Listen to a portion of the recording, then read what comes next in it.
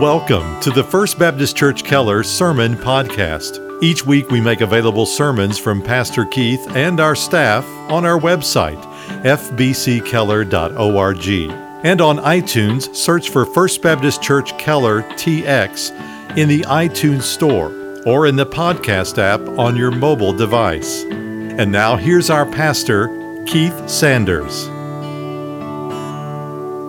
Let's take our Bibles in hand now and let's open again to the 16th chapter of the Gospel of Luke this morning. Last Sunday morning we examined the first 13 verses of this wonderful chapter, which contains perhaps the Lord's most surprising parable. And what was surprising is that Jesus seems to hold up a man in the story, a character, who was by all indications a crook. And the title of the message last week is A Straightforward Lesson from a Crooked Character. And we said the Lord did not endorse this man's dishonesty and greed, but he did teach us that we Christians should put at least as much thought and energy and effort into securing our heavenly future as this man did in securing the rest of his earthly existence. And that parable, like so many others, was fundamentally about stewardship, specifically one's attitude towards money. And the summary statement of Jesus about our relationship to money is found in chapter 16, verse 13, which says, "No one can serve two masters. Either he will hate the one and love the other, or he will be devoted to the one and despise the other. You cannot serve both God and money." Now, Dr. Luke tells us that Jesus addressed this parable to his disciples. But as per usual, the Pharisees were eavesdropping on the conversation. You remember, the Pharisees were determined to catch Jesus in some sin or inconsistency, but of course they never did, because there is no sin, nor is there any inconsistency with Jesus, because he's the same yesterday, today, and forever. And so let's read about their reaction to our Lord's teaching on money. It begins in verse 14 of chapter 16. "Now the Pharisees, who were lovers of money, were listening to all these things and were scoffing at him. He said to them, 'You are those who justify yourselves in the sight of men, but God knows your hearts. For that which is highly esteemed among men is detestable.'" The King James renders that an abomination in the sight of God. "The law and the prophets were proclaimed until John, and since that time the gospel of the kingdom of God has been preached, and everyone is forcing his way into it. But it is easier for heaven and earth to pass away than for one stroke of the letter of the law to fail. Everyone who divorces his wife and marries another commits adultery, and he who marries one who is divorced from a husband commits adultery." May the Lord add his blessing to the reading and the hearing of this, his word. Now, the Bible teaches us that the Pharisees scoffed often at the teaching of Jesus. This is just one example. Many places in the scripture where Jesus would give a wonderful lesson, a wonderful sermon, and their reaction was to make fun of it. Now, I've provided the definition of a scoffer on your outline today. It's one who jeers or mocks or treats something with contempt. We've all known them. Those who stand safely away from the action and lob insults at those of us in the fray. We call them armchair quarterbacks, Monday morning play callers, those that belittle any thought that was not original to them. And don't we just love being around those kinds of people? Well, nearly everything that Jesus said and did in his public ministry was within earshot of what the Bible calls here scoffers. Now, specifically, the Pharisees were making fun of Jesus' teaching on money. And I think they were making fun of Jesus' teaching on money for the same reason most people make fun of anything. They simply did not understand what he was saying. See, the Pharisees also taught about money. And what they believed and taught about money is that you ought to give a certain percentage of yours back to God, which they called a tithe, which means a tenth. And in so doing, they felt like they had fulfilled their obligation to the law. Their duty was done. God was paid off, so to speak.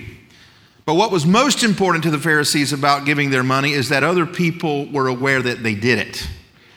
They used to make a big show and announce it, blow trumpets when they were about to give some money. Jesus rebuked them for that and told them that when you give alms, do not let your right hand know what your left hand is doing. In fact, Jesus' entire point about money was not to let it capture your heart. He was talking about an attitude of stewardship of all material blessings that seeks to glorify God rather than self. But the Pharisees were all about self. Scripture says they loved the applause of men.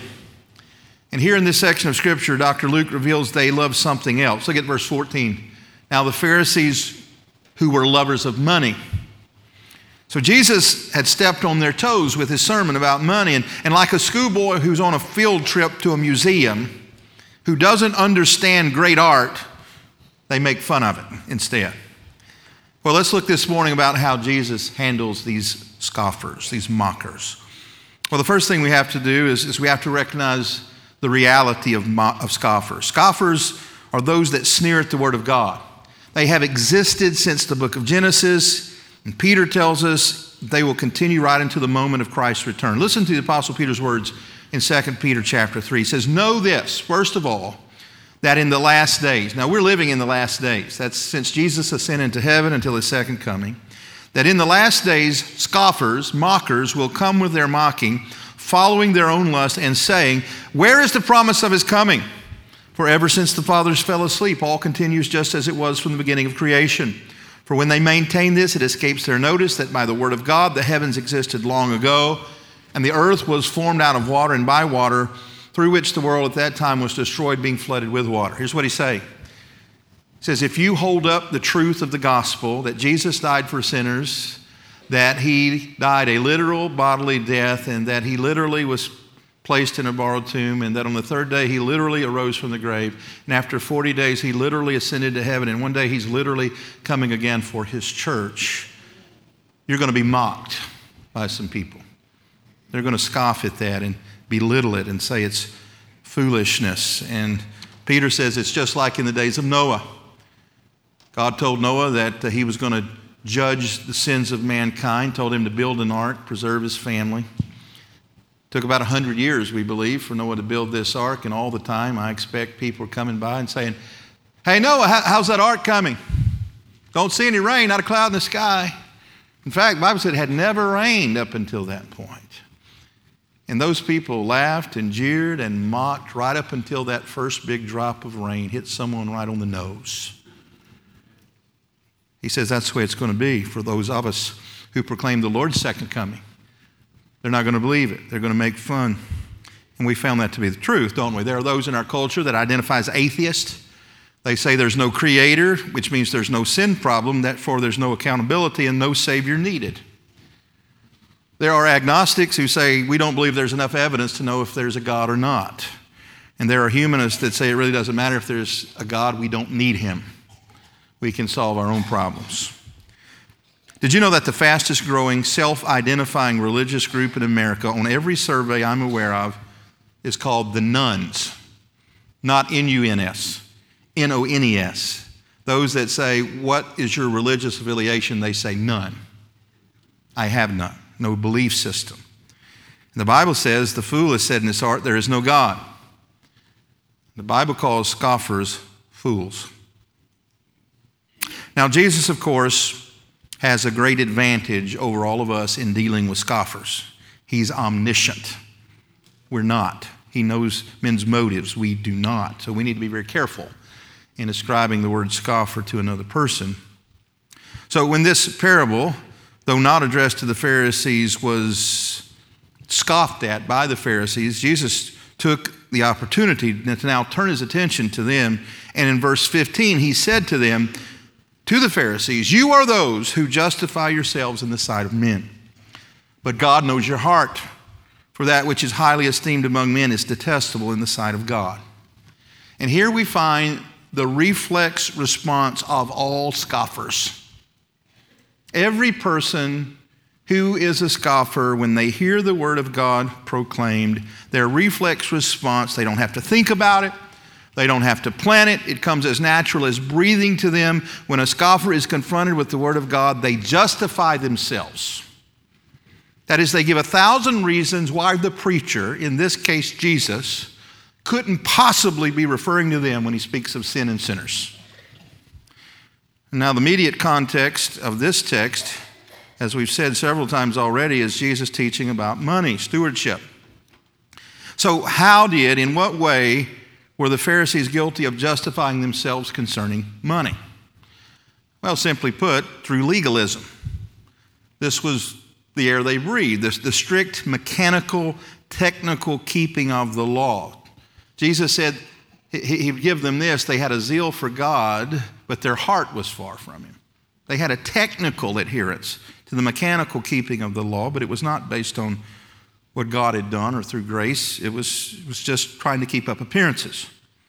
We know this because of something Jesus said in Luke 11:42. If you want to flip back just a few pages, you can find it quickly. Luke 11:42, Jesus is again railing against the Pharisees. He rebuked no one like he rebuked the Pharisees. In fact, in chapter 11, he pronounces a woe and a curse upon the Pharisees. And here's what he says in Luke 11:42. But woe to you, Pharisees, for you pay tithe of mint and rue and every kind of garden herb, and yet disregard justice and the love of God. But these are the things you should have done without neglecting the others. Now, Jesus is not, again, rebuking tithing. We saw last week that it's a good way to learn to be generous. It's not to be an ending point, but a beginning point. I've told you many times that my family and I practice tithing. What he is rejecting here is the Pharisaical notion that tithing justifies sin. Tithing never justifies sin, nor does any law ever justify sin. That was not the purpose of the law. Purpose of the law, Paul tells us, is to serve as a great mirror to our souls. It shows us we're dirty, impure, and undeserving of heaven, but it has no ability to clean us up, to forgive us or make us pure. So what the law does in essence is to condemn us, not save us.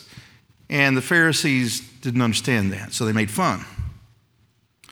And it seems as if they did the same thing in other important areas of their life other than money. And that is evidenced by verse 18, which seems to just be dropped into this passage out of nowhere. The first 13 verses are about money and stewardship. The verses that come after verse 18 are a parable about money and stewardship. And then there's verse 18, which says, everyone who divorces his wife and marries another commits adultery. And he who marries one who is divorced from a husband commits adultery. And it's so different than what he's saying on either side of it. Many commentators have said this must have been some sort of error in the transcription, but I don't believe it is when you understand the context. So back up to verse 15 and understand the context in which Jesus says this to the Pharisees.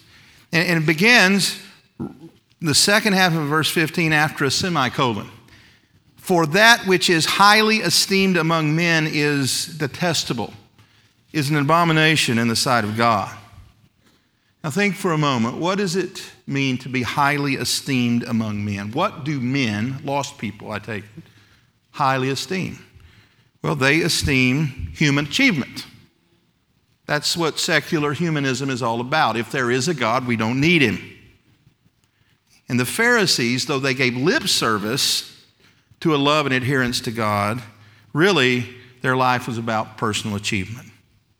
And so what is highly esteemed in the eyes of men, personal human achievement, really comes down to the way the Pharisees lived their life, which was by self-justification. Remember, Jesus said to them, you are those who justify yourself, but God knows your heart. In verse 16, he goes on, he says, the law and the prophets were proclaimed until John, and since that time the gospel of the kingdom of God has been preached, and everyone is forcing his way into it, but it is easier for heaven and earth to pass away than one stroke of the letter of the law to fail. You see, the scribes and the Pharisees dealt with the old covenant, the law, what they called the Mosaic law, the law that God gave Moses every day of the week. They studied it, they commented upon it, they wrote books about it, and they dared to teach its meaning to others. But overall, they failed to see that all of the Old Testament pointed to Jesus. That the law was never intended to justify, rather to accuse and to condemn. And Jesus came not to do away with the law, he says here, but to fulfill the law. Which is a concept that's hard to grasp. And so I reached out to some of my trusted pastor friends this week and said, what do you think this verse means? And they had various opinions, but one that I really respect is Dr. Michael Waldrop. And he said this, Jesus didn't abolish the law, but Jesus was its goal. Without him, there would be no salvation. And so that's what the Pharisees failed to see. Those who knew the law the best should have seen in the law that we can't keep it and we need a Savior. And so when the Savior showed up on the scene, John the Baptist said, "Behold the Lamb of God who takes away the sin of the world." Instead of embracing him as the Savior, the Pharisees rejected him as a liar or a demon-possessed man. So what in the world does this have to do with marriage and divorce? Well, the Old Testament had laws about most everything, including money and including marriage and divorce. And this particular passage, I believe Jesus is commenting on, is Deuteronomy chapter 24. You know that Moses wrote the first 5 books of the Bible. God gave him the law. And Deuteronomy 24 reads like this: "If a man marries a woman who becomes displeasing to him because he finds something indecent in her, and he writes her a certificate of divorce, gives it to her, and sends her from his house, and if after she leaves his house she becomes the wife of another man, and her second husband dislikes her and writes her a certificate of divorce, gives it to her and sends her from his house, or if he dies, then her first husband who divorced her is not allowed to marry her again." So it's a simple teaching. If a man divorces his wife because of some impurity, is what the Hebrew says, in her, and she is divorced from her second husband, the first husband is not allowed to remarry her because he's already said she's impure. Just a very simple statement. Now, realize something here. God was not endorsing divorce in Deuteronomy 24, nor does he in any passage of the Scripture. In fact, the clearest statement of all about divorce and God's attitude for it is in the book of Malachi, where he says, "Behold, I hate divorce, says the Lord." But he also knows that we are weak and frail and sinful. And he recognizes the reality of divorce, and so I think he's seeking to regulate it here. I think primarily for his glory, but also for the protection of women who in that society could be dismissed out of hand and had little legal or economic recourse. He's not saying divorce is good. Focus in on one phrase here in Deuteronomy 24. He says, "If a man marries a woman who becomes displeasing to him because he finds something indecent, impure in her," that's serious sin. But here's what the Pharisees had done. They had diminished the meaning of this verse through their teachings and commentaries on it until by the time of Jesus' day, marriage was held in very low esteem. And the Pharisees were practicing it this way. So a Pharisee would get married, his wife would get a little older, not be as beautiful as she once was, and he would interpret something indecent in her as some crow's feet around her eyes. And he would give her a piece of paper and say, "I divorce you, you're free to remarry," and then he'd go marry a younger model. Or there's even examples of Pharisees whose wives habitually burned his supper. He found this to be indecent, and he would divorce her. And so here's what Jesus is saying. You should not have a lower view of marriage. You ought to have a higher view of marriage. And this is what he's saying is until heaven and earth pass away, not one jot or tittle, not one mark of the law is going to be dismissed. So Jesus didn't come to do away with the moral law. We Christians still shouldn't kill our neighbor. Would you agree? We Christians still shouldn't covet. We shouldn't commit adultery. But the Pharisees were saying, well, wait a second, Jesus, we're not committing adultery. We've been married 6 times or more. But every time we give that piece of paper, we fulfill the law. Jesus says, you justify yourselves, but God knows your heart. That's what he's saying. And that's just one example. He's not picking on divorce, as every pastor who's ever preached this pastor is and will be. I'm prepared for that. I'm not picking on divorce. This is what Jesus says our hearts are capable of, no matter what area of our life needs introspection. We are capable of becoming a Pharisee, of saying that sermon isn't for me, it's for someone else. That's what the Bible calls scoffing. And so the Pharisees held a very low threshold for divorcing their wives. And technically they could say, we've not broken the law. As I said last week when we talked about generosity and giving your money away, grace always requires more than law. Jesus ushered in a covenant of grace. And in the area of money, he says it's not enough to give 10%. All of it belongs to the Lord. It's not enough to say, I did my duty. I did my math correctly. He wants you to understand that He wants to change and transform your heart to make you a truly generous person. And it's the same thing with marriage. It's not just meeting some lowest common denominator or threshold to stay married. He wants your marriage to be everything that He wants it to be as a reflection of His glory, because marriage is His idea. It reflects the Father's love for His church. But He doesn't even stop with the Pharisees and their writs of divorcement. In another passage in the New Testament, He says, I say unto you, thou shalt not commit adultery. But if a man looks upon a woman to lust in his heart, he's already committed adultery. Grace has a higher standard than law, dear friends. John 1:17 says this, for the law was given through Moses, grace and truth came through Jesus Christ. Aren't you glad of that? See, the law didn't offer any grace. The law said you're guilty. Romans 6:23 says the wages of sin is death. We're all guilty. Jesus comes along and says you are guilty, but I died for sinners. And so here is the response to scoffers. How should we, living today in a world surrounded by scoffers, respond to them? We'll turn to 2 Timothy chapter 3. 2 Timothy chapter 3 is one of the pastoral epistles, the other being 1 Timothy and the other Titus. Titus and Timothy were two young men that Paul personally trained and mentored, and Timothy was placed as pastor of the First Baptist Church of Ephesus. And he was a young man and prone to anxiety, worry. Paul would write to him, giving him encouragement, advice. 2 Timothy 3 says, but realize this, that in the last days difficult times will come.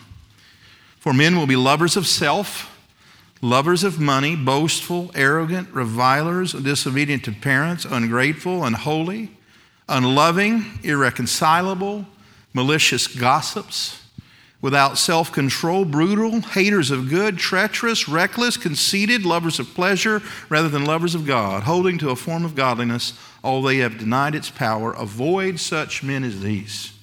Does that sound vaguely familiar to you? Could have been cut and pasted from today's USA Today. That's how relevant it is. He says, avoid scoffers, Christians. And that's a difficult passage in and of itself, because we know we're left here on planet Earth as Christians not to be recluses.